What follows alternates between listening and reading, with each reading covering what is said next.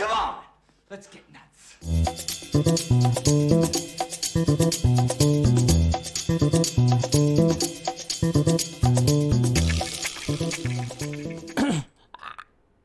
Ow! Why do I do that all the time? Damn it! There it is. What is happening, guys?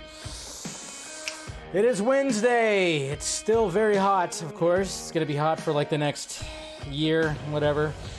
But welcome to Film Junkee Live. How's everybody been doing today? It's Wednesday. It's hump day. It's July 19th. Hopefully you guys are doing good. And make sure you guys subscribe to the channel. Hit that notification bell. Don't you? Okay, sorry. I got the games on in the background. Of course, anytime the Giants are visiting the East Coast, the games are on earlier. What could I say, guys? So I'll try not to get too distracted, I swear. But anyways, guys, hopefully you guys are doing good. Hopefully you guys had a good couple of days. Let's talk some movies, huh? We're going to be talking about that Aquaman 2 report from the Hollywood Reporter. And the problem they're having, which, of course, I've been talking about forever, it feels like. And then, of course, we're going to talk about those new images of Affleck from The Flash, the behind-the-scenes, and that post-credit scene that we were supposed to get. And then we're going to talk about the reviews of these two. Barbenheimer, guys. Barbenheimer. So we're going to be talking to see what's going on with the critics and the box office projections for that. So, all right, we got Donovan right here. Why not just can it? All right. I think you meant, why not just can it? At first, when I read that, it kind of tripped me out. I was like, why not just can it? So, see how I read it, like, just can it? I put a question mark at the end for some reason. But I get what you're saying. Like, put it in the can. They're not going to do that. Too expensive. Way too expensive. Let's see, we got Nathan right here. James Gunn and friends have micromanaged the fuck out of this. Removed all Batfleck scenes and added extra large cheese to the dish. Hell with this DCU. Well, there you go. Look what Nathan had to say. I don't know about micromanage. I think all they're basically doing is like, yeah, what the old regime was wanting to do, we're not doing that. And it's kind of funny because there's something that I've noticed when it comes to what's happening, or what happened with the Flash, at least when it came to these cut scenes and how some of the the fandom is reacting to it. So it's kind of interesting. What's going on, Lawrence? Fury Blue Beetle Battalion, what up? I got one thing to say. The Flash movie was going to flop anyways, even if Ben Affleck was saying Batman or staying as Batman.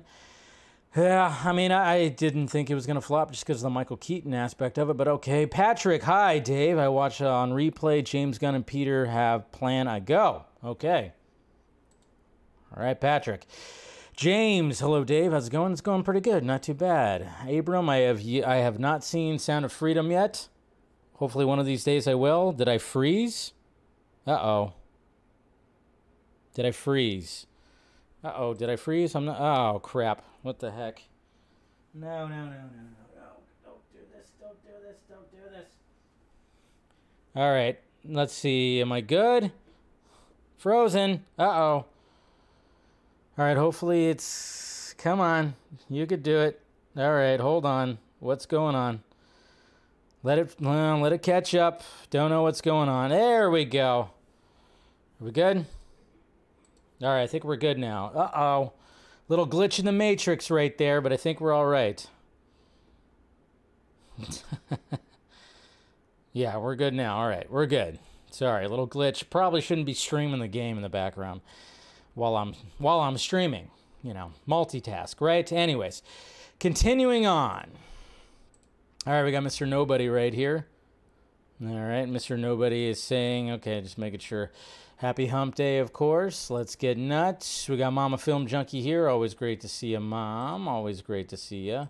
What's going on, Mr. Fear Jason? Always good to see you too, buddy. All right, let's see what else we got. We also got Miss Nighthawk here as well. That's right. We're seeing Oppenheimer tomorrow, baby. That's right. On a big, huge screen. Can't wait. Hope everybody's having a good Wednesday. Yes, Mind of Inception. Good to see you. Eric Patterson is here as well. We got Stephanie T. We got Droga right here. Mr. Axel. Good to see you, buddy. What's going on, RJ? And then we got Chino as well. Who else we got? Hey, look at this. Yo, what is happening, Mr. Enosh? Man, you gotta make your way back to the stream here, bud. Just saying, miss ya. But hopefully everything's doing good for you. All right, good to see you, of course. And then we got Punk Loser Alcoholic. I'm being honest, I don't think Jason Momoa is a good Aquaman. All right. I think he was a great Aquaman, to be honest. What's going on, Cortez? All right, I'm good now. Yes, I'm good now. It was, bad for a little bit there. It happens. Whoops. Nick Cage dodged a bullet by that Superman film not being released. It looks awful on every level. See, the problem with William, he doesn't think outside the box. It's like, I'm not saying that it was going to be the best Superman ever, but it was going to be the most unique and iconic Superman ever. It was probably going to be a pleasurable disaster. That's the thing. That's why I still want to see something, animated film or comic book run with his Superman involved. Just saying. I think, I'm not taking the whole, like, it would have been just, awful on every level, go extreme, like everything would have sucked about it. No, don't do the hyperbole thing, William. No, I think there would have been some things you would have actually enjoyed with it, to be honest. So, but that's just my opinion. But hopefully maybe they'll do something when it comes to this. Who knows? And I also got Rhea here. Not Rhea. I said Rhea. Rhea! What's going on, Rhea? Yeah, do what she says. Smash that like, thumbs up. Always good to see you, too. All right. So, let's talk about some things here. Let's go to the tweets. Got the tweets going. Hopefully you guys are having a good Wednesday. My Wednesday consisted of thinking it was Thursday all day. Don't you hate it when that happens? When, it's the day before the day that you feel that it is. All day I kept going, it's Thursday, right? I just kept on, I was tripping out. Luckily I got, when it came to daytime work, it wasn't too bad. It wasn't too bad when it came to daytime work. So, but yeah, I was tripping balls all day today when it came to what day it was. And I was thinking I was going to the movies today as opposed to doing a stream. But here we are. We're good, folks. We're good. All right. Let's go ahead and make our way to the tweets right now. All right. I mean, this is what I'm talking about. Again, it's like, this is funny because, everybody flocked over to Threads. It was going to be the Twitter killer. You know how that whole thing is.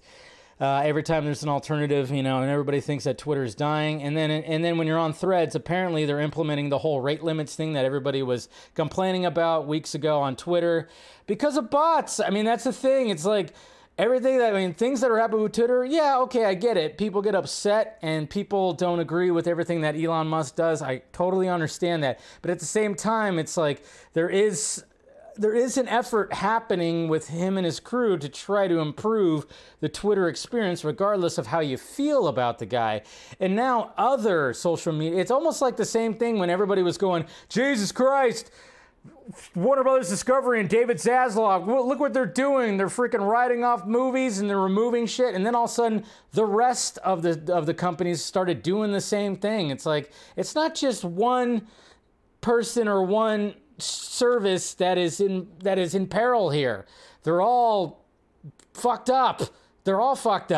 So, but it's funny because the user engagement for Threads took a freaking free fall, man. Took a free fall. Jeez, but now Twitter is never going away. That's for damn sure. Twitter is never going away. But then there's stuff like this. When it comes to AI. So AI is not all bad, but look at this right here. So this bullet space right here is introducing something called off localhost when it comes to basically translating. So if you were to take like this stream right here, if I wanted to translate it into another language, you could do this with this software. So this is in Mandarin right here. Took this podcast with Zuckerberg and Friedman right here. To the point where it even looks like their mouths are moving that way. I mean, this is where people are actually utilizing the technology for good, okay? They're not trying to take over the world or put people out of jobs or anything like that. But this guy right here, this is what I'm talking about when it comes to AI. Translating. That's pretty sweet stuff right there. I've even thought about that. It'd be cool to like, hey, maybe I should do one, in Spanish or whatever the heck. So just pretty sweet. All right. Mark Ruffalo urges actors to jump into indie film, exit the empire of billionaires at studios. I agree. I absolutely agree with you, Mark Ruffalo, and I've said this too, like independent films, because they're going to be able to still film, they're going to be able to still do their projects. Those productions don't stop because they're not part of this big, huge conglomerate that is the billionaires at the studio. But you are a Marvel actor, Mark Ruffalo. Is your contract up? I don't think so. So maybe just shh. I mean, did he tear up his contract? Is he no longer going to be Bruce Banner? No more Hulk? Because if you're saying this and then showing up to the picket line, and it's kind of funny, guys, I saw an image of Mark Ruffalo in the picket line, and he was wearing his best I'm a normal guy, I even look kind of like a bum clothing. It was kind of funny because you never, let's face it, some of these actors, they posture, they try to pat themselves on the back. And when I saw Mark Ruffalo on the picket line and he was wearing his best, like, I'm just kind of like a lazy bum like you guys, clothing, it was kind of interesting. But I'm like, all right, guys, but yeah, what Stephanie just said in the chat, sit this one out. When you signed a big, huge Marvel contract for multiple, for one of the big companies, the biggest studio, really, it's kind of hard to take you seriously. And if you show up in more Marvel projects after this, you're going to even look more like a hypocrite. So Mark Ruffalo, shut the fuck up! There you go. That's all. You wouldn't like him if he spoke. I don't like him when he speaks. I would actually like him more if he just shut up. That's all. Okay. Mr. Axel Droga, I like this right here. I can even see him as maybe even playing a Jonathan Kent, but I was liking some of your picks right here when it came to Superman Legacy and keeping the legacy. I mean, I wouldn't be surprised, and who knows? I mean, again, when it comes to James Gunn, who knows what he's thinking. But if you're actually going to be making a movie called Superman Legacy, well, represent the legacy.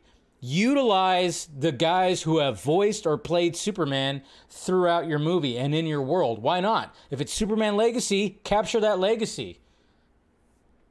And John Daly as Perry White, that would be pretty interesting. I could even see him as Jonathan too, but yeah. I was digging some of this. You got Jerry O'Connell as Pa Kent. I don't know about that one, because it's just, I don't know. I don't see him as a Pa Kent. I actually see Tim Daly more as a Pa Kent, but hey. And then even got Tom Welling as Jor-El. Kind of like that, but just representing the legacy of Superman right there. So, yeah, pretty interesting. And then, yes, guys, yesterday, was it yesterday? It was the 15th anniversary. 15th anniversary for The Dark Knight, which, of course, is an iconic movie, especially in the superhero spectrum, in the genre. It's one of the best. It's what people look to. Is it my full-on favorite superhero movie? Sometimes, depending on how I feel. But I remember 15 years ago, I remember where I was living. I was living with one of my best buds. We were living in this one apartment. I had this cool little back room that had a sliding door that went out to the backyard, which was absolutely great. And I remember watching this teaser trailer for The Dark Knight, and we got to hear Heath Ledger's Joker voice and his laugh for the first time. And it sent chills. I mean, this is what a teaser is all about when they did all this. Starting tonight. See, and then that's when we first heard Heath Ledger as Joker. Starting tonight. People will die. I'm a man of my word. Ooh, so good. So good. God, sending chills down the spine right there, I tell you what. Hey, there you are, Jose. Good to see you, but it's your birthday tomorrow. Well, happy birthday, man. I hope the Dodgers lose, but hey, it's fine. That's right. That's right. Last year we went on your around your birthday, right? Well, happy birthday to you. Happy birthday to you. Happy birthday, Jose. Giants beat the fucking Dodgers. Okay. So happy birthday, Jose. I know we didn't go to a game this year. We should have, but anyways, continuing on. Happy birthday, Jose. All right, look at this poster. All right, see, this is how you market, folks. This is how you market a movie right here. Oi. Look at this. This is how you put a billboard up. A 3D billboard for Teenage Mutant Ninja Turtles Mutant Mayhem. You got the wheels and the trucks coming off the fucking skateboard right here. Boop. Yeah. My God. That's the way that you put a billboard out there. Right there. And like I said, guys, when it came to SAG-AFTRA, they have granted approval to 39 independent productions to shoot during the strike, including 2 projects from A24, Mother Mary, starring Anne Hathaway and Michaela Coel, and Death of a Unicorn, starring Paul Rudd and Jenna Ortega. So it looks like Jenna Ortega had to stop production on Beetlejuice 2, couldn't do anything more with there, but then she can go to this project with Paul Rudd, which we all love Paul Rudd, that's going to be called Death of a Unicorn for A24. So yeah, independent companies, studios, film, let them thrive during this crazy time when it comes to all these strikes and everything. They can actually do this. So we're going to get an influx in independent film. Good. I say good. Do that. I like that. But this is what Mark Ruffalo was talking about, which I agree with him. But at the same time, it's like, bro, you still got that Marvel contract that you signed, and you're making millions of dollars. Stop it. Shh. Again. All right. Beetlejuice. Exactly. Obviously, you could see that Miss Nighthawk has a little thing for Paul Rudd. I think he's okay. I mean, it's whatever. It's Paul Rudd. Whatever. He's no Hugh Jackman. I don't know. Obviously, he's not a Hugh Jackman, but he holds his own. Anyways, but I thought this was kind of cool right here. 23 years of Wolverine right here. And what's great about this, the first thing I thought about was I love that Hugh Jackman has stuck with the role that put him into the spotlight that he's best known for. But at the same time, he's still, even without Wolverine, he was still able to have a very great career in acting. I mean, Prestige and Les Miserables and Swordfish, and there's all, he's still done so much, even outside of Wolverine, but he keeps on coming back to it, which is great. I just like that.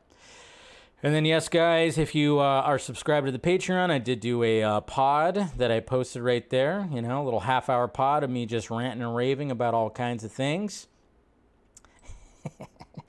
Let's go! Is Mr. Soups okay? Is he okay? Because he's part of the SAG-AFTRA, right? He's been in, he's part of that. So he can't really do much right now when it comes to seeing press screenings and reviewing stuff and talking about stuff, right? He can't promote things, or he can't do much stuff, so he has to resort to doing other things with his video. Like, talking about the top 10 chairs. Let's see what else. Cup ranking. Oh, okay, so cups. Talking about cups, showcasing his childhood toy collection. And then a straw ranking. So he's also ranking straws. That's right. There are some TikTokers and YouTubers out there. Damn it, the Reds won. Whatever. It's all right. The Giants won the first 2. Was hoping for a sweep, but anyways.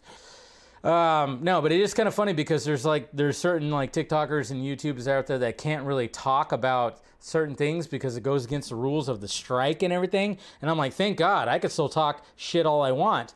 And I'm talking shit about him. I know he's a young kid and good for him. He is, he pushed out his brand and everything like that. But at the same time, we saw the leaked screenshots of messages of him just acting like a pure narcissist and a fucking asshole. We saw those, which he apologized for. I put in quotes because it wasn't really that much of an apology. But, we saw the shit that he said. Not to mention, when it came to any association that I had with him, he hit me up to try to get an early screener for Zack Snyder's Justice League because, talked to Zack and he was trying to get a screener. So I thought, okay, cool, I'll hook you up with the screener. And, of course, got him a screener. And then I said, hey, but, if you want to come on the stream, like the Vodka stream, talk shop and everything like that, he ghosted me. So, fuck him. Yeah, that's what I'm saying. Okay. We got some Batman right here. We got Batfleck, some art right here from Dustin Lee Macy right here, which looks pretty cool for the Flash. Like that. Okay, of course, we'll talk about all that. Okay, and then one thing that was actually revealed, Jay Garrick, the Jay Garrick Flash that we saw in the Flash movie, which I was like, yes, which was in the globe that had to do with George Reeves' Superman. And we're kind of wondering, is it the Jay Garrick that we saw in the first Jay Garrick that we saw in the Flash TV show that ended up not being actually Jay Garrick, because we all know that Mr. Ship ended up being. Anyways, when it comes to the Flash, sure. So everybody was thinking it was that actor. Turns out it was not that actor. It was I forgot what his name was, but I'll find it in a little bit. But apparently it was actually a VFX artist. Here's the quote right here. And then we all know who DJ is. That is DJ, of course, Mr. Mike Drop DJ at the Full Circle event when it came to the Jeff Johns line. But yeah, it was actually not the actor who played that everybody thought it was, who actually went, I didn't know I was in the movie. It was actually a whole other dude. It was a VFX artist whose face that was. It wasn't, Teddy Sears. It wasn't him. It was actually a VFX artist who looks like him, which is funny. I just thought that was pretty funny. But yeah, if you're wondering who that Jay Garrick was, it definitely wasn't Teddy Sears. It was a VFX artist. I wish it was DJ that put his face on there. But apparently, according to this quote, this VFX artist, which I can't remember his name right now, but he said, well, if we're going to have a digital character that large on screen, then it would be better to have a real life face just to help with the look of the shot. And I stuck my hand up. My arm nearly flew off my shoulder to volunteer to have an opportunity to have my face stuck on the original Flash. So I'm trying to remember who it was. Sorry, I wish I knew who it was at the moment, but we'll figure it out right here. But yeah, just pretty awesome right there. And according to Variety, studios are losing at least $600,000 per week with the halt of production due to the unwillingness to pay actors and writers fairly. That's right. But hey, guess what? Netflix has removed the $10 ad-free basic plan in the U.S. They hope it will push new subscribers to sign up for more lucrative subscription options. You might as well, because we don't want to go back to all the cable bundles, do we? Do we really want to do that? I don't know. James Cameron warned us, guys. He warned us in 1984, and he is saying it right now. That's right. James Cameron says the weaponization of AI is the biggest danger. I warned you guys in 1984, and you didn't listen. Well, I don't think we all thought that these cybernetic robots were going to be showing up, James. Let's relax a little bit. I think he's being a little playful. But in this interview right here, he does talk about that. He said, I warned you guys in 1984, you didn't listen. He said, I absolutely share their concern when it comes to AI. And he says, I think the weaponization, which right here, I think the weaponization of AI is the biggest danger. I think that we will get into the equivalent of a nuclear arms race with AI, and if we don't build it, the other guys are for sure going to build it. And so then it'll escalate. You can imagine an AI in combat theater, the whole thing just being fought by the computers at a speed humans can no longer intercede, and you have no ability to de-escalate. Can you imagine that? All right. See, this guy is already thinking way too ahead, man. My God. Why are you freaking us out, Jimmy Cams? Come on. Yeah. But he wrote a movie. He wrote a movie almost 40 years ago that was basically warning us right here. Yeah, so are we ready to be enslaved by AI? I think we kind of are already. We're already headed there, so it's good. And then speaking of Netflix, they've reported that that their earnings, when it came to the password sharing crackdown, they've actually gained 5.9 million new subscribers. So, I mean, I guess that's a good thing. So maybe it worked. But I don't think this is going to work. That's right. A live-action animated hybrid Lego movie is in the works. Adam and Aaron Nee are set to direct. Why do I know those names? I don't know. I'm trying to remember what those names. But this will not continue the Lego movie franchise. That's right. Remember when the Lego movie came out and it blew up? It captured everybody's imagination. It was awesome. It was great. And then Lego Batman came out. Didn't make as much of a big splash as they were hoping, even though I love that movie. I love Lego Batman. And then Lego Movie 2 came out and everybody was like, yeah, we're over it. Man, the Lego movie franchise just skyrocketed big time, and then it just took a nosedive pretty quickly. But I wish that there was a Lego Batman sequel. I love the first Lego Batman. But it's kind of funny because technically the first Lego movie was a little bit of a hybrid, if you think about it, right at the end. Yeah.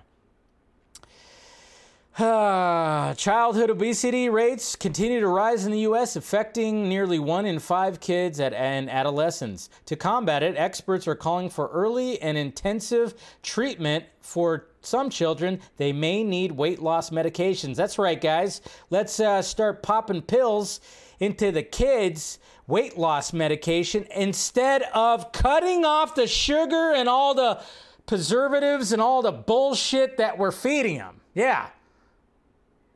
Let's just pop some pills instead. Get them hooked early. Yeah. Get them dependent on medication as opposed to just like, hey, maybe cut down the sugar. Maybe cut down all the fucking bullshit that is being fed to them, the fast food and all that crap. Just saying. Maybe start there first. Start there, get them outside, and maybe that'll help. As opposed to just force feeding them pills. It's gross, right? Yeah, exactly, RJ. Most of it just makes you gross. Yeah, no. When it came to the pandemic, and I screamed about this even, during this stream. I screamed about this. I was like, you know what? Why aren't they talking about vitamins and exercise and getting outside and a good diet plan when it came to combating COVID? Because everybody was talking about how it was affecting more of the obese and more of like, when it came to people that had health issues, it's like, why not promote big time health? But no, let's get these children, let's get these kids on fucking medication. Like, what? No, don't do that. I mean, I've even gone off too. I'm like, I'm surprised that I am like, at least I got off all that. I mean, I remember when I was a kid, I would eat Pop-Tarts. Pop-Tarts was my breakfast. Or cereal, Cocoa Puffs. Or, oh yeah, we get Cheerios, right? The original Cheerios? Sure, that's gonna be, I guess, kind of healthy for you, but then I would dump a bunch of sugar on top of it. Fruity Pebbles, Lucky Charms, it's all bullshit. But yet, you watch TV and all you see is like cereal and Pop-Tarts, especially if you watch like, anything that Nickelodeon or Cartoon Network, it's nothing but just sugar. Ugh. Sorry. Just had to go off on that a little bit. Yeah, I know, Rhea. It's like, it doesn't take that much I get it though. I mean, when it comes to this country, we got fast food everywhere. We got everything, all the junk food is just in your face everywhere. And it sucks because when it comes to like, even just like the food addictions that happen, you can't, like other addictions, you could just give up, whether it's alcohol, gambling, sex, or whatever the hell, you could just kind of give it up and just get away from it. Food, you have to still eat food to live. So it's hard to give up that So that's why food addiction is probably one of the hardest things to just get past, you know? It's almost like a lose-lose, but sometimes you just gotta find that. You gotta just find a good diet plan, man. Yeah, I know. Cereals are gross. They're really gross. I was never really a big fan of cereal. My brother was. He would eat 2 bowls like every day. 2 bowls every day. It's like, ugh. Anyways. Yeah, your nephew eats McDonald's every day. That's not good. That's not good. Braun Studios, the studio behind Joker and Licorice Pizza, which, of course, you know, you have the Joker that made $1 billion and Licorice Pizza that really made, you know, it made a splash when it came to award season. Everybody was raving about that little indie film. Well, apparently it's filed for bankruptcy. That's right. Braun Studios. I'm sure I've seen that logo. That logo was in a lot of movies that I saw because I wasn't, you know, obviously I see a movie every week, so I saw that logo all the time. But apparently they are filing for bankruptcy. That's not good, which is all, I mean, look what's happening right now when it comes to everything. But yeah, Braun Studios, co-financer, you know. And again, man, it kind of makes you wonder too when it comes to the Joker movie. Remember when like they were trying to squash it? Mr. Toby Emmerich and Walter Hamada were not even all about the Joker movie, and it ended up making $1.1 billion, or like, you know, yeah, it ended up making like over $1 billion. And yeah, but apparently it says, having explored many options for many months, Braun had no choice but to take this step in light of its financial circumstances, said the CEO. The last few years have been incredibly difficult for Braun, and things have only gotten more complicated over these past months. COVID and the many other issues affecting the media industry the last few years, most recently the strikes, have made Braun's ability to continue its existing business impossible. So that's just no good.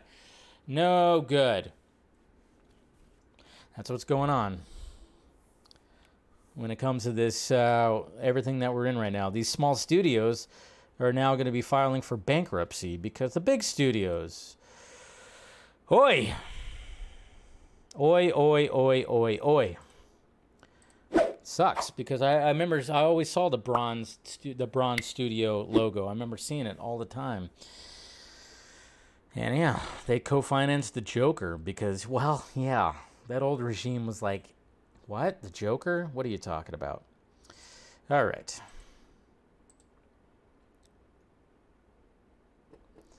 Boop, boop, boop, boop, boop. All right, we got a new article. New article from the Hollywood Reporter talking about Aquaman and the Lost Kingdom, which is just sounding like it's going to be a lost movie. Let's face it, folks. I've been talking about this for a bit. I've been talking about how this movie is just like, I mean, talking about a movie that should be canceled, probably this one, but at the same time, there's been so much money that has been pumped into it. There's no way in hell that they will. I get it. Batgirl, they shouldn't have done that, and I still want to see it, and hopefully one day we do see it, but it was a $90 million movie. God knows how much money they pumped into Aquaman, and God knows how much the VFX artists are having to work so much overtime to try to finish this movie, and we're going for, yeah, that's right, guys, a 3rd round of reshoots. 3rd! That's right, 3 rounds of reshoots. That's not good. It's not good at all. But here's our article right here. Warner Brothers quest to build a better Aquaman sequel. 3 reshoots, 2 Batmans. You could just say Batmen. Anyways, and non-stop test screenings. To some insiders, the fact that Warner's is willing to keep spending money to make the film better shows that the studio has faith in Aquaman and the Lost Kingdom, James Wan's sequel to his billion-dollar hit. Aquaman and Lost Kingdom is in uncharted waters. That's right. The water puns, the ocean puns, the fish puns. With the next several weeks potentially setting its course for good or for ill. The sequel at Warner Brothers' 2018 DC movie is coming off a round of reshoots that occurred in New Zealand in mid-June and involves stars including Jason Momoa and, of course, Patrick Wilson, according to multiple sources. This is the 3rd round of reshoots for the movie, directed by James Wan. That is almost an unprecedented number, even for a movie of this scale. Lost Kingdom has faced several headwinds as it swims toward a December 20th release date. It was postponed several times. It originally was due to bow in December of 2022. Yeah, this movie was already supposed to be out.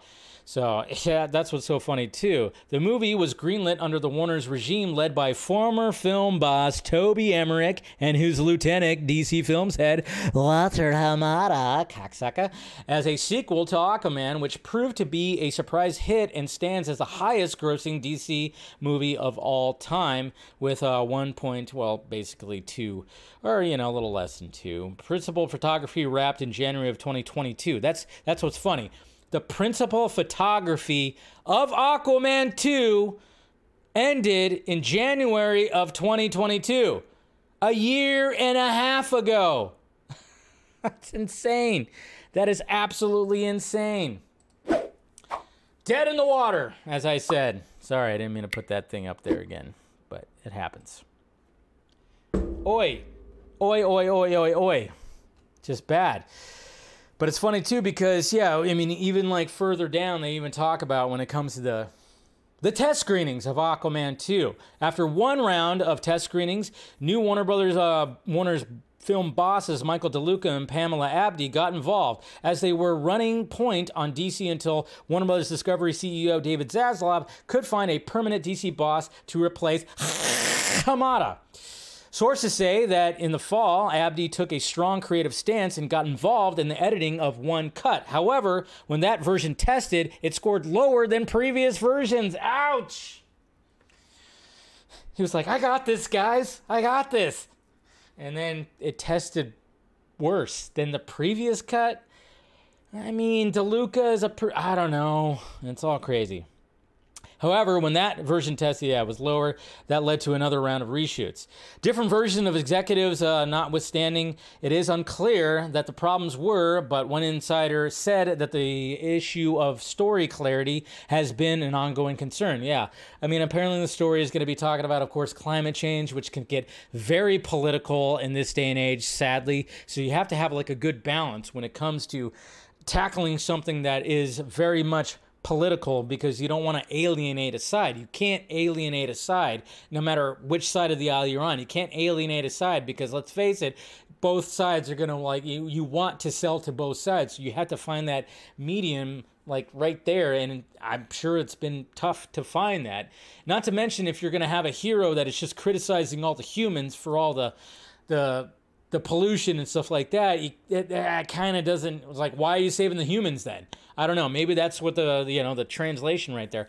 Hamada wanted Michael Keaton's version of the character to be akin to Samuel L. Jackson's Nick Fury in the Marvel movies. Talking about Batman, of course. When they were talking about the Michael Keaton being the new DCU Batman, he was going to be more of a Nick Fury type. It wasn't like he was going to always just jump into the costume and fight, but he was going to be that Nick Fury type. And obviously they filmed something about Bruce showing up, Michael Keaton's Bruce, showing up to Arthur and saying hey, there's something that's happening when it comes to the oceans. The oceans are going to end up dying, all that kind of stuff. So, but yeah, talking about all that, and then it said right here, an elder statesman who could pop up in various films, including the now shelved Batgirl, talking about all that. So right here it says the Lost Kingdom was set to open, blah, blah, blah, The Flash, okay. So in late July 2022, 2 months after Abdy and DeLuca took over Warner's, Ben Affleck joined a round of reshoots as Bruce Wayne to replace the scene Michael Keaton shot. We all know that. We saw the picture of that, which, perfectly understandable. It's all right, no, we're going to go this direction this time. We're not going to utilize the old man. We're going to utilize this old man, I guess you could say. But the movie was moved again, this time to after The Flash, putting Affleck's appearance in question. The latest cut of the film features neither version of The Dark Knight. According to sources, as new DC heads, James Gunn and Peter Safran do not want to promise a movie universe that will not come to fruition, nor tie it down excessively to past failures. It was pretty chaotic, said one source. Can you imagine that? So yeah, they're also talking about how James, and I know a lot of people are screw it, how dare you, James Gunn? It's what do you want to do? It's yeah, we're going to be talking about the Flash the Flash ending that all of a sudden everybody is just like, even though we knew about this Batfleck ending that was in the Flash for a long time, we've known about it, but it's like, yeah, of course, if that's not continuing, of course they're going to be like, nope, just cut it. We're doing a whole different thing. Which, yeah, it's just such it's just such a mess. This movie is just, I don't know what they're going to do with this movie. You got the Amber Heard thing. God knows how much Amber Heard's in it. I mean, from what we know, she's not in it that much. So this movie's just plagued. It is. And when it comes to James Wan, I feel sorry for him because I really love James Wan. He's one of my probably top 10 directors. I just can't wait for him to just make another horror movie that's going to blow my mind. Like Malignant. That was a great movie. That movie was just so ridiculous and so campy, and it had a cool little twist to it. And I just want him to make those movies. I'm sure, and I've told you guys from what I heard, I don't even know if he's actually been a part of these reshoots. Of course, they mentioned his name and mentioned that, yeah, he's a part of this, but who knows if he is? Who knows? We don't know that. There's no set things. He hasn't posted anything. I don't think James Wan has posted anything when it comes to these reshoots. Yeah. Amber will probably be the best part of the movie, and that's the she's going to be the best of the movie. I mean, I'm hoping that, Momoa and Wilson's relationship, the whole brotherly relationship, buddy cop kind of movies. Hopefully that's going to be the best part of the relationship right there. WB has been screwing over directors. First it was David F. Sandberg, and now James Wan and countless other directors. Yeah, they keep on trying to change shit, and they just don't know what to do. They're all freaking out, and that's just the way it is. But, I mean, let's face it, though. When it comes to James Gunn doing his thing, they won't be doing that, which is a good thing, I guess. But, yeah, they've been screwing over some of these directors. Definitely have. Same people crying about the original ending to The Flash wasn't going to see... Yeah, exactly. Well, that's the funny thing about all this. When it comes to like these changed ending, I've had some debates with people where they're like so upset about this, but then at the same time I'm like, well, wait a minute here. When we found out that Henry Cavill was coming back and he was going to be showing up at the end of Black Adam, but there was going to be a hint of a John Williams score, the loud people in the Snyder fandom were shitting all over it and criticizing it and didn't want anything to do with it. When it came to anything that was happening with this universe going forward, whether it was Ben Affleck coming back in Aquaman 2 or having the cliffhanger ending with Batfleck, which we're going to talk about in a little bit, and having Cavill and Godot and everyone in the Flash movie. They criticized the shit out of it because they didn't want it. Now, all of a sudden, people are like wanting all of that. And it's kind of funny because I'm like, all right, you need to pick whose ending you wanted. Because we have to remember that the ending that it was leading to a crisis event that was going to be happening in this DCEU, I guess, was Walter Hamada. I thought we didn't want that. I thought we didn't want the Walter Hamada ideas. But now all of a sudden we want those ideas? Because what, we hate James Gunn so much? Is that what's going on? So we're going to forget what Walter Hamada did now because we hate James Gunn and we don't like that James Gunn's just going to do his own thing? So now it's like, oh yeah, we got to go back to, no. What originally was supposed to be there. To be honest, the best alternative was going to be like what Dwayne Johnson wanted. That's what I was thinking about with all this craziness. I was thinking like what Dwayne Johnson wanted, I would actually prefer more than what Walter Hamada wanted, because it seemed like when it came to wanting to lead into a crisis event, it just didn't think it was like thought out.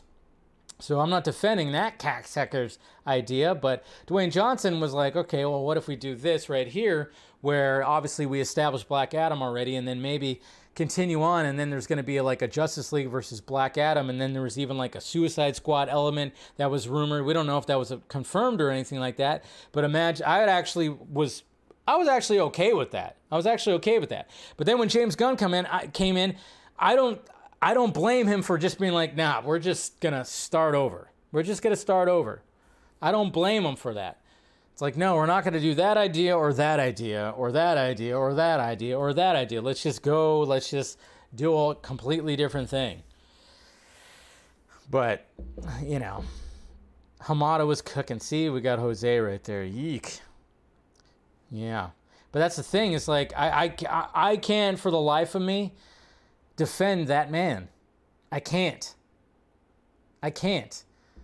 You know? Especially when you hear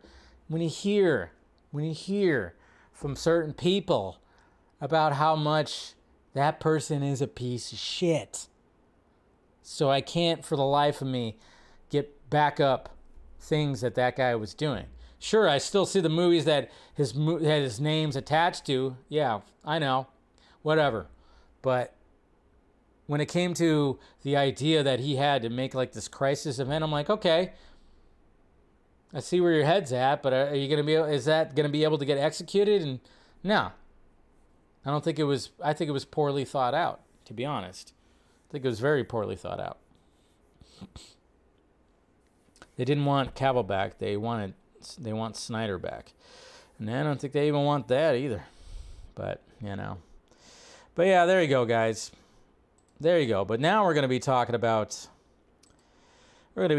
some behind the scenes. I'm not going to show the video, but we're going to talk about, a certain Batman when it comes to all this madness and the different endings and whatever the hell. The Batfleck ending of The Flash. I'm sure you guys have seen these behind the scenes images, which are great. First off, we got him on the bike.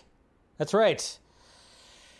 That's Benny Boy right there. So, when it comes to Ben Affleck and his scenes in The Flash, he was in the studio and he just got on this thing right here and filmed close-ups in front of a green screen.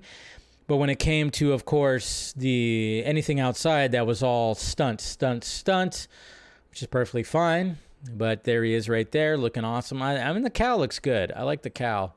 It's like more of the Justice League cowl. So there he is right there without the cowl on, which is cool. There's a side view right there. Look at that glorious chin. That side profile that Mr. Ben Affleck has. It's so great. So we got all that. And then we got Muschietti directing him right there, which is cool. But then this is what everybody was talking about right here. Darth Vader. Dun, dun, dun, dun, dun, dun, dun, dun, dun.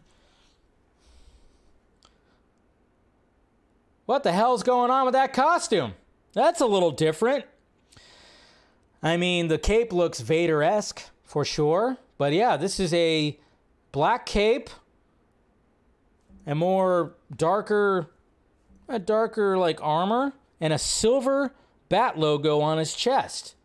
Interesting. So they were going for a different costume when it came to this scene. And of course, if you don't know what the scene was, I mean, we've talked about it before. We know about this scene, even though that people are acting like this is something new. But it was going to be a scene where, at the end in Barry's apartment, his monitors were going to start going crazy, and then Bruce was going to be contacting him because he's lost in the multiverse, because originally it was going to be Michael Keaton's Bruce Wayne that was going to be at the end. He was still going to be in Barry's world. So Ben Affleck's Bruce Wayne was going to be lost in the multiverse, and he was basically going to be contacting him saying like, hey, what did you do, Barry?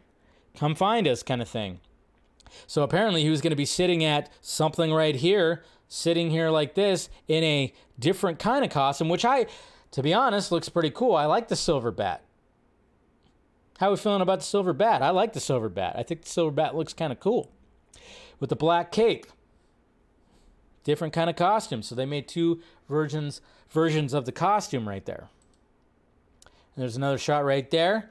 But what's funny about this too, and what's funny about anything that we see Ben Affleck in, I will say, that you realize that one of the reasons why that he signed back on to do the role again was he was going to look over the scenes that he was in, and he was actually going to put his input and maybe even rewrite some scenes. And I'm sure one of the scenes was going to be this, of course, post-credit scene that we were going to see. But when people were actually, of course, I'm not a big fan of it either. When it came to The Flash, the whole like lasso of truth scene on the bridge with Wonder Woman and with Flash, you know, I don't really care for it, but there's a chance that Ben Affleck actually probably put his input into that scene. Any scene that Ben Affleck was in, he put his input in. That was one of the stipulations of him actually signing on to do the role again. So if anybody wants to get angry at Muschietti or Warner Brothers, stuff like that, Ben Affleck approved all that and probably even wrote some of that dialogue. I'm just saying, guys. I know we don't want to think that, because how dare Ben Affleck write the cheesy dialogue or smile or smirk or whatever the hell, but Ben Affleck had his input on all of that and then said how much of a good time.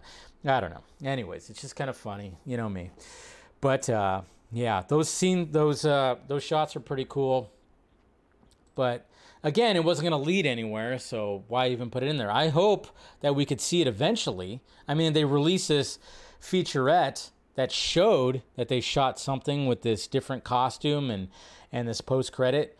So maybe we'll see it one of these days. I don't know. But then also be on the lookout, guys. There's some bullshit out there. Somebody sent me an article from Cosmic Book Resources or Cosmic Book News, whatever the hell it is. Cosmic Book. You guys know that this is like a big bullshit website, right?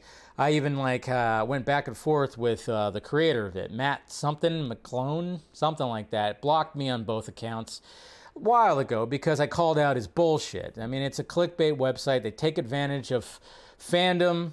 And there's an article that they said like, oh yeah, what Pamela Abdi and DeLuca wanted was they were going to have, I mean, obviously some of it was true. They were going to have a Man of Steel 2. Of course, that's what they wanted. But in that article, it even said that, oh yeah, but they were going to have, you know, multiple things with Ben Affleck, starting with Batman versus Deathstroke. And I'm just kind of going like, that got thrown out a while ago. Can we actually listen to the actors that we supposedly like? Because don't we remember when Ben Affleck said in an interview when he gave the script for his Batman to a close personal friend, and that friend said, if you make this, it will kill you? Can we take that in? I know we're all spoiled brats and we want our freaking comic book movies the way that we want them, but can we actually listen to these actors? Okay, that wasn't going to happen. Batman vs. Deathstroke. No, it's not going to happen. And then, of course, saying like, oh yeah, and then Snyder was going to come back and then finish Justice League 2 and 3. It's like, again, that wasn't going to be a thing either. At least right now. Yeah. So yeah, be wary of bullshit out there. I mean, that's why I say, you know, I put out my middle finger to Cosmic Book News. They absolutely freaking suck. They suck so much. So fuck them.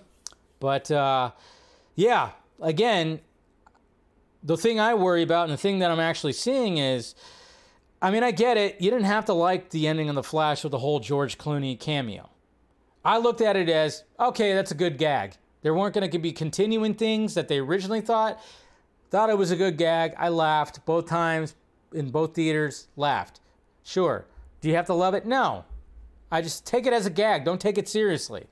But then I'm just saying, like, when it came to the continuation, this was all Walter Hamada's idea. And I'm seeing people like the loud side of the fandom, the guys that don't like me, they're like backing this up. It's like, okay, so now you wanted what Walter Hamada wanted? I mean, I thought we were supposed to hate this guy, but you hate James Gunn so much, you're just going to ignore.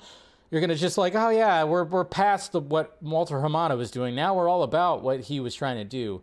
It's like, no, that's not a good look. It's just not a good look. This is why I'm like, yeah, James Gunn, just do your thing, because everything has just been such a mess. Such a mess. Prior. My issue is that it's such an obvious reshoot, it's jarring. The hair is always the damn hair. You talk about Ben Affleck's hair? That hair piece that he wears is fucking awesome. What are you talking about? It's flowing. It's like that shot in BVS. A shot in BVS where Superman like rips off the cowl when he's like hanging up right there, and he just like flips his hair back. Yeah, that Bruce Wayne, Ben Affleck hair is something that's just like, whew, it's flowy. It's flowy. I remember like there was like a rumor a long time ago that there was problems on the BVS set because one of the problems being that Ben Affleck's like wig was not fitting properly. It's not fitting properly. No, the Ezra at the end with Clooney. Oh, you're talking about. Okay. I was about to say, I'm like, yeah, don't make fun of the salt and pepper hairdo that Mr. Batfleck is rocking. It's good shit. It's good shit right there. And homie, she's what? I'm never gonna. Yeah, that was a scene. Yeah, exactly. Yeah, it's a still Superman film. You just never read comics and understand. Oh, okay. So we got some people arguing in there. What's going on, Mr. Tony? Tony, Bell and Jerry. He was also knocking down things with his Batwing. Hopefully, Superman Legacy can be to DC what yeah. I mean, that's what we can only hope. I mean, that's why I'm just like, all right, move on. I mean, am I fully confident in James Gunn? No, I'm not. I'm not fully confident, but I can understand why there's like, no, we're not continuing what they've been trying to continue for a while. It was just all a mess. And we got to remember that when people say, they look what they took from us. I'm like, that was Walter Hamada. It's Walter Hamada. Remember, that was Walter Hamada. Like, no matter what, the only thing, like, before if he didn't do what he did or, like, come on and do whatever the fuck he did, we could have had, like, a different Flash movie that did have Ray Fisher in it and Cyborg in it. And then we would have had a completely different ending as well. I'm a Barbie girl in a Barbie world. Sorry, I'm not going to sing that song. I wasn't going to go crazy with it. But it's time to look at the reviews and the box office projections. It's Barbenheimer weekend, guys. And like I said, I'm seeing Oppenheimer first because it's a movie I'm more excited for. Seeing it tomorrow, and then I don't know when I'll see Barbie. I'll probably see Barbie on Friday. That's what I'm guessing. Probably see it Friday, like during the day or something like that. Just go catch it. You know, it's an hour less than Oppenheimer, so it'll be easier to do that. But yeah, let's look at some reviews for Barbie. 89% certified fresh, 167 reviews. Barbie is a visually dazzling comedy whose meta humor is smartly complemented by subversive storytelling. So a lot of people have been talking about this. Like, obviously you don't have to take it seriously, but a lot of people were like, okay, well, look at this. It's good. So a lot of people are liking it. So let's start off right first with a top critic from the Boston Globe. Barbie is also absolutely bonkers, and I was 100% on board with wherever it took me. I sat in the theater beaming with a grin not even a bright pink bazooka could wipe off my face. Wow, 4 out of 4. And we got salon.com. There, I couldn't say that right. Jesus. Gerwig's film is good enough, but in a perfect Barbie world, it would have been better and made Ken a sidekick, not a co-star. Okay, interesting. Somehow, director Greta Gerwig has struck a balance between unhinged whimsy, deep humanity, and comedic bliss. There's an enjoyable movie buried under all that hype, especially for those receptive to unwrapping the neatly packaged real-world themes while watching Barbie strut her stuff.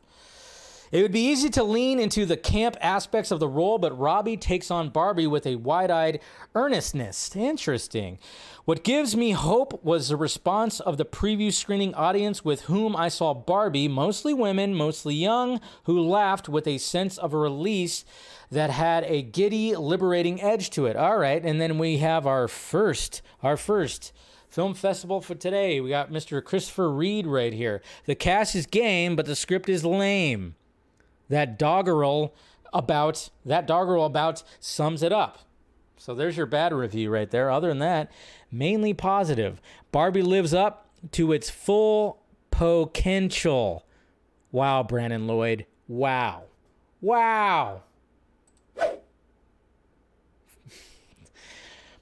Potential. All right, well, there's something new right there. That's a good little play on words, I guess. So, hooey. Okay.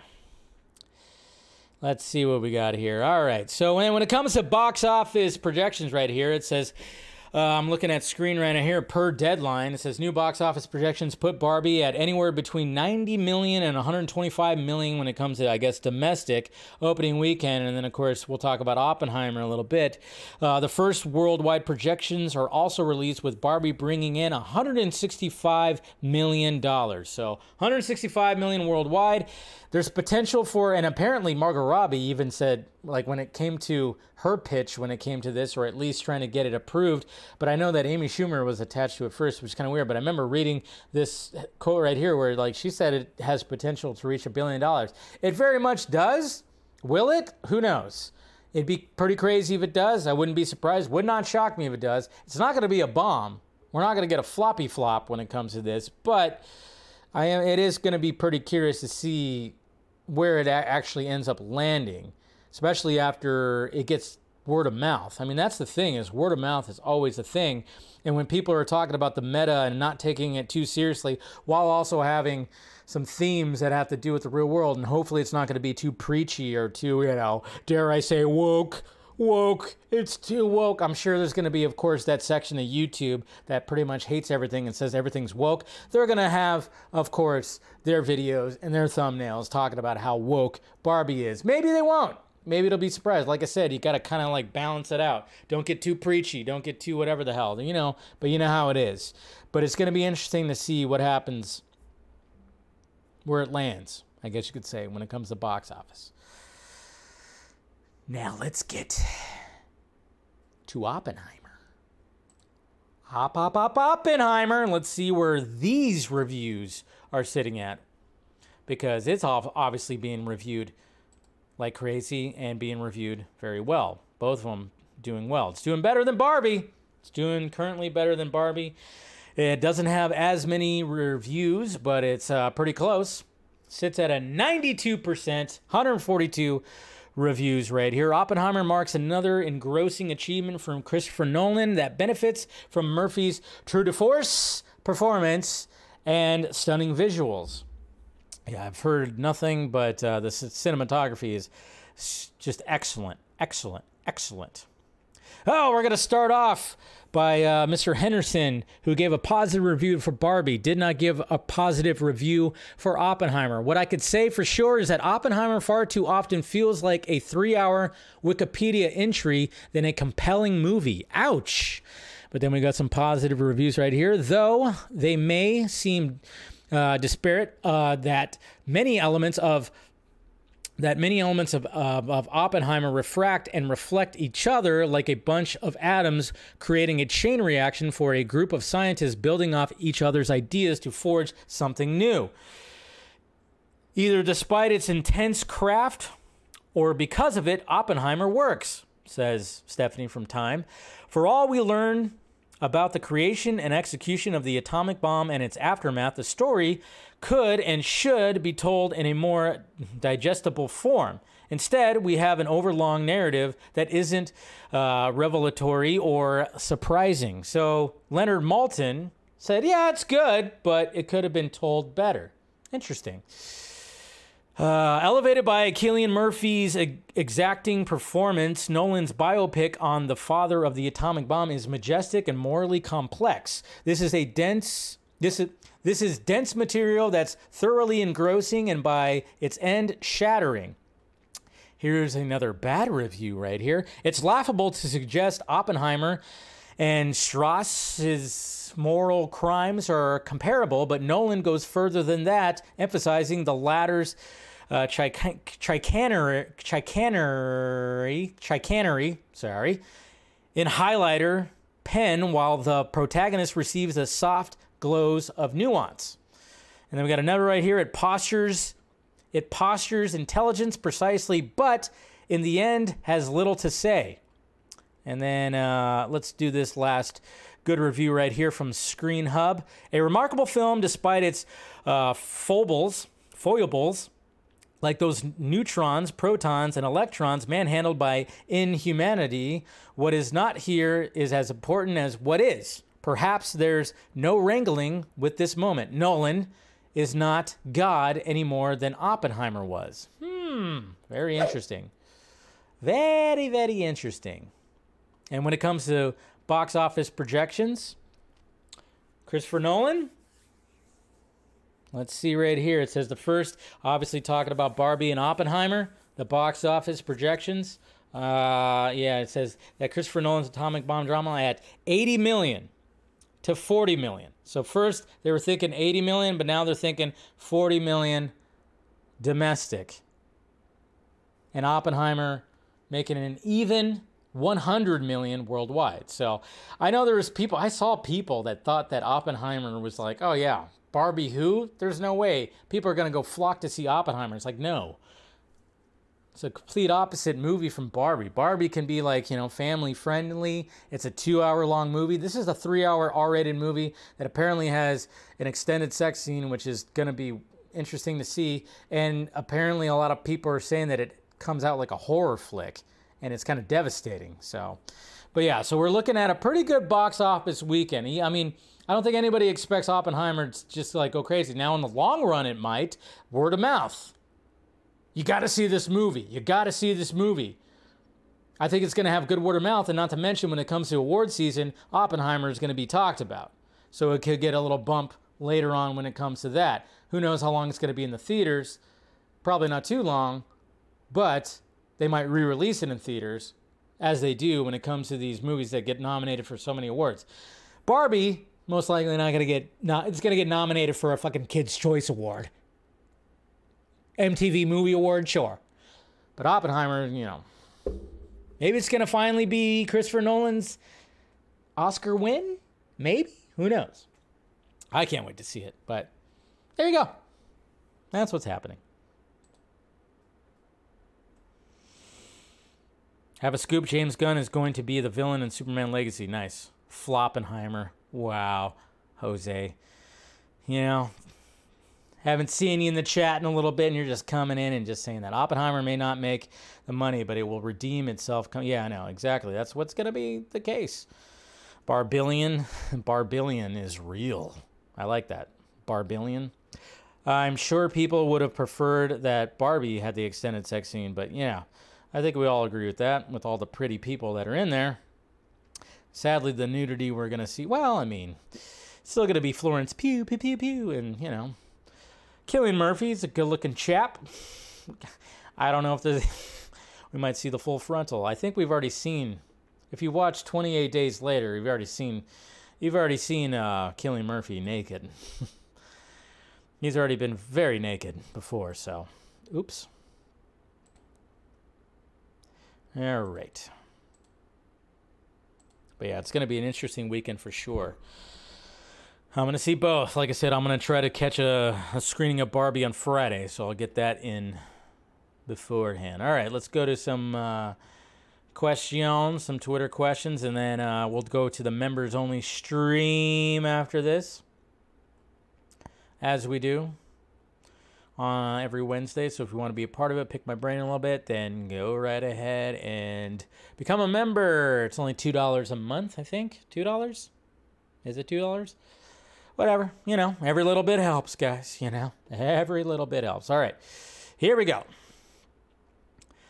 We got Sam right here. Yikes. Exclusive. Famed composer Danny Elfman agreed to pay over $800,000 to settle a sexual harassment allegation 5 years ago. Oh my God. He is a creep. Who would have thunk it? Danny Elfman. Boingle, boingle, he went. Oh, shit. That's no good. Oh, man. That is no good right there. I got to read this. Danny Elfman said, oh, wow. Composer Nomi Abadi sued the Emmy-winning musician for breach of contract over misconduct allegation he calls vicious and woefully false.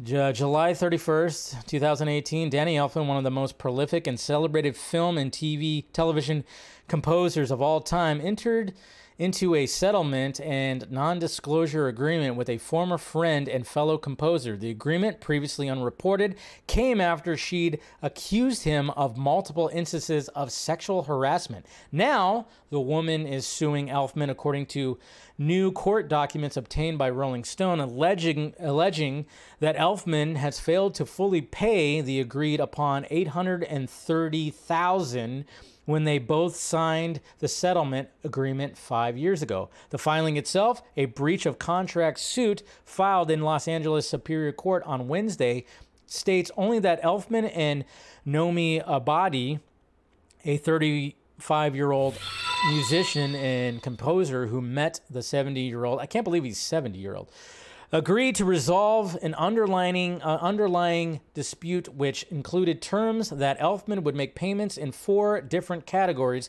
in various installments over the course of 5 years, totaling $830K.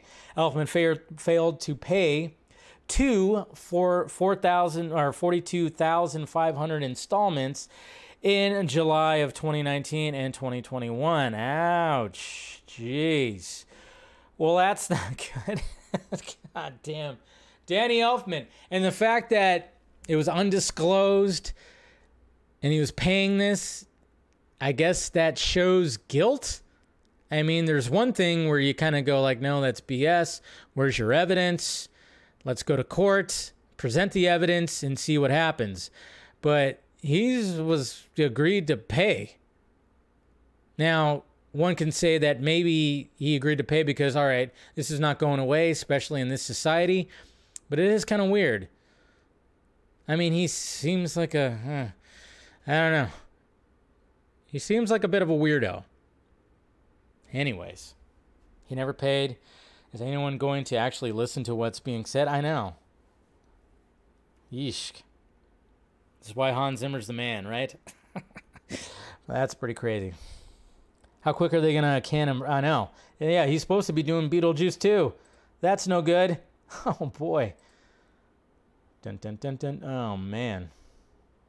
If there was a non-disclosure, it was a violation once it skipped payment. Yeah. Ew. Not too good. Not too shabby right there. RJ, what do you think about this? We're getting more details at Comic-Con this weekend, I believe. Oh, yeah, I saw something about this earlier. It's basically Godzilla and Kong will face off against the Justice League in a new comic book. Hey, I'm all about it. When it was Justice League versus the Power Rangers, I collected those. I fucking read that run. I like these crazy crossovers. I'm down for this. Heroes and monsters collide in the crossover event of the year. That's right. The cataclysmic crossover event of the year is here for the DC Universe. And, of course, they're talking about clashing the Monsterverse and Justice League versus Godzilla versus Kong. Clark Kent is enjoying a night off with a very important dinner planned with his girlfriend, I guess. Still girlfriend Lois Lane, and the entire city shudders and blah, blah, blah, blah, blah, blah, blah, blah, blah. Can't see the whole descriptive thing right there, but that's pretty sweet. You got Flash and Green Lantern right there, too. Of course, Batman will probably be in there somewhere. Oh, is he actually proposing to her? And the whole thing goes to shit? Clark Kent can't catch a break. He's down on one knee right here. It looks like he's about to propose to Lois, and then a big, huge fucking lizard comes out of the ocean and goes, "Hey, Metropolis, what's up?" Well, that sucks. Now, I'm looking for that. That sounds cool. Definitely sounds cool. Eric, hey, Dave, here's an idea. How much of the problems with Flash and Aquaman 2 stem from the studio obsession with the MCU everything must be connected attitude? We've been saying that since 2015. Every movie leading to the next, cue constant meddling on both films to fit the current direction. Such a mess. Yeah, but some people actually still wanted that mess. That's why I'm like, James Gunn, do your thing. Do something completely different. Don't try to fix the mess. Just do something different. Start over from scratch. And that's what he's doing. That's why I don't blame him. You know, even the stuff that we didn't get to see in The Flash, you know, when it came to the other characters, and we're not going to get the Batfleck Aquaman scene either. I'm okay with it because it's like, yeah, I don't even know what the fuck. It's not going to lead to anything. It's not going to do anything, whatever. Andrea, hi Dave. WB really knows how to spend money. Yes, they do. Well, all the studios, they know how to spend money, and it's not just one. Wow. I'm probably gonna watch gun stuff, but with all this money issues and strikes and aliens coming, is very uncertain what's gonna happen to his universe. Aliens coming? I love how you added that in there, because obviously, we fail to remember that, yes, there's been numerous reports of UFOs and all this kind of stuff. I mean, we got AI and aliens, guys. Do we really stand a chance? We got AI that's going to be taking over everything, and then we got aliens that are being spotted in the sky like crazy, or at least UFOs. Do we really stand a chance? Good God. We're starting to live out into like a sci-fi movie here, guys. My God. Ryan, what are your thoughts on Depp potential returning to Pirates? I think it's definitely possible. Oh, I saw this T. I thought you might like. That's funny. That's Agent Johnson, Special Agent Johnson. Yeah, helicopter tours. That's funny. I mean, I wouldn't be surprised if he ends up doing that. You never know. Mr. Watson, I could have told Gunn about putting a song called "Waiting for Superman" Legacy in the ending, because the music was dope as heck. All right, I'm gonna throw that out there. Jacob, yo Dave, got plans for Barbie tomorrow, Oppenheimer on Sunday. You're seeing Barbie first, Jacob? All right, don't give me shit about cinema anymore. Going off these picks, my theory for recent box office bombs is the general audience is tired of connected universes or waiting after the credits to see what's teased. I think non-popular known IP is what's needed now. Studios are chasing MCU money, which they have been for the past decade, but make the huge event film instead of something authentic. Even the MCU is too focused on the big team-ups instead of a quality project. I think Barbenheimer will succeed because they're not promising or setting up connected universes. Yeah, I think that is definitely a part of it. The connected universes. That's why James Gunn, when it comes to his new DCU, it's like don't go too crazy with it, but make it flow, make it feel natural. When you're trying to set up too much, it's like, it's just a little too much. There's only one way that can save Aquaman 2. Casual Batman revealing himself to be the main bad guy all along. Yeah, could be that. Mr. Nobody. Hey, Dave, I know there's a lot of concern about Superman Legacy being overcrowded with too many superhero characters, which makes it feel less like a Superman standalone film and more like a Justice League light. But if you go back to the DC animated films, Justice League, The Flashpoint Paradox, and Justice League War reset the animated films, and in both cases used multiple superheroes. And yes, the animated films did have its ups and downs, but it started on a very high note and got fans really excited, so I'm not too worried about Superman Legacy as long as it's handled properly. The characters must serve the story, not the other way around. Question: if you were a superhero character, what would be your power? I don't know. I think invisibility would be a fun one. To be honest, I think invisibility would be the fun one. Totally would be the fun one. Everybody always like fly or whatever the hell. I'm like, nah, invisibility would be kind of fun.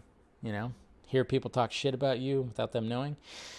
All right, before we end it here, I'm actually going to talk about a couple of things too that I wanted to talk about. I saw something the other day, I think it was on Sunday, that talked about Disney selling to Apple. There was that whole thing, and a lot of people are still suspecting that Disney might sell to Apple. Now, I didn't really look into it too much. I just kind of go by the information that I have. When it comes to these companies selling off stuff, I mean, we're going to see more of that. Yes, there's going to be selling off IP. Of course, this is going to rile up some of the people in the sell the Snyderverse to Netflix thing, which, again, a poorly thought out campaign, and I'll always stand with that, but I mean, even WBD might be selling some stuff too. The thing is, it's like these companies aren't going to get fully bought up by other companies because there's so much debt, especially with WBD. There's so much debt. Why would you want to get that debt? I mean, Zaslav and Discovery, they bought up Warner Brothers from AT&T, and they just bought up debt that Zazzy Pants can't seem to fully get rid of.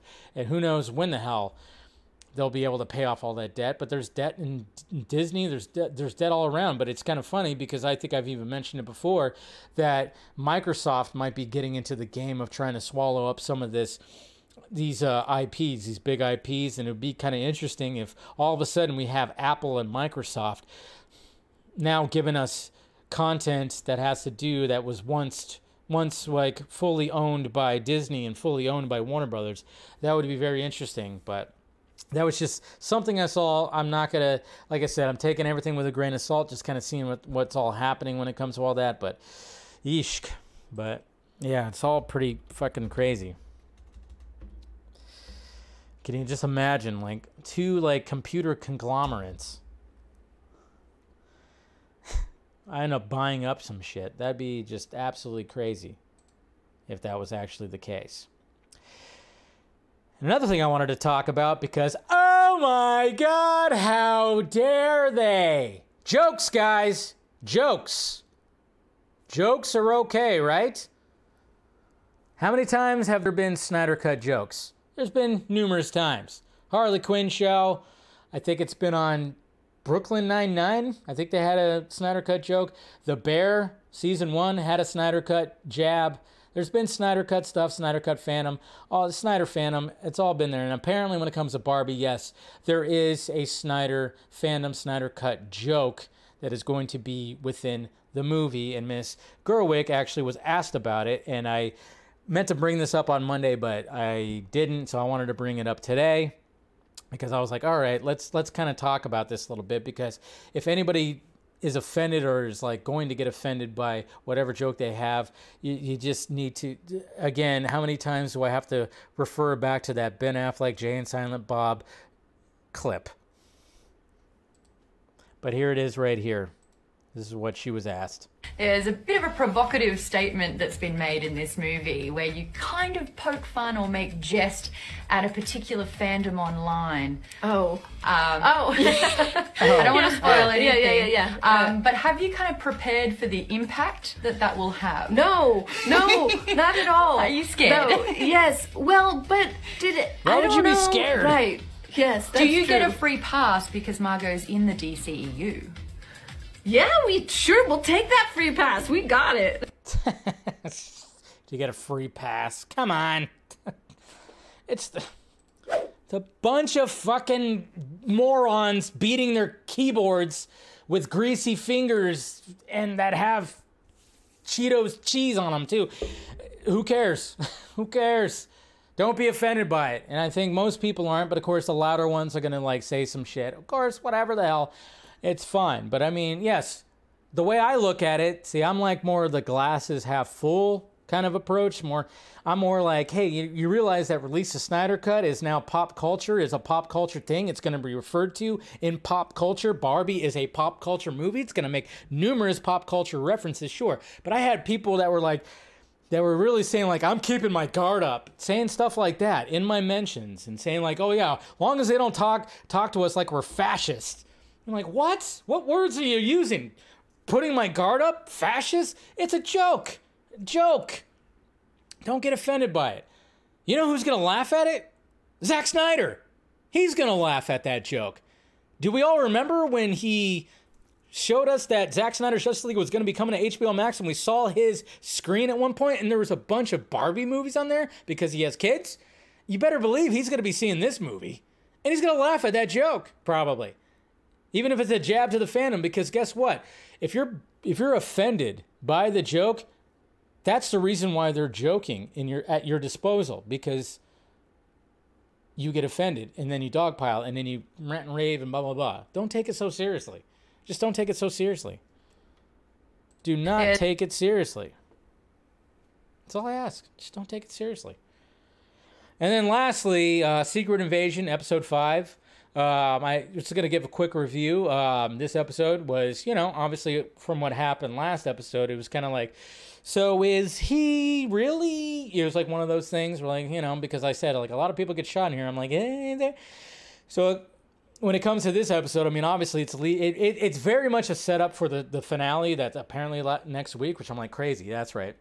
The $212 million budget Secret Invasion is coming to an end next week, but I don't know if it's going to be a season finale or they're going to do a season 2. Who knows? But I'm curious to see where it ends up. Because, I mean, obviously when it comes to Mr. Rhodey, I think we all knew that it wasn't really him. Come on. It was kind of obvious, but still enjoying the series, looking forward to seeing what happens in the season finale or the finale, series finale. Who knows? Is Nick Fury going to end up being killed? Who knows? But it has been interesting. Some curveballs when it comes to that. When it comes to that series. But anyways, guys. All right. Let's go ahead and wrap this stream up. And, of course, we'll do the members-only stream right after this. So if you want to be part of that, become a member. And you could talk to me a little bit more, pick my brain a little bit more, and support the channel. That's what it's all about, guys. All right. Make sure you smash that like, thumbs up, hit that subscribe button, hit that notification bell as well. Do all that. And follow me on all the sock mids that are around me. Of course, the Vodka stream is going to be happening on Friday. I have to still confirm whether I was going to have a guest. And the guest was a pretty good guest. A pretty good get. So hopefully that is still going to be happening. So we'll see.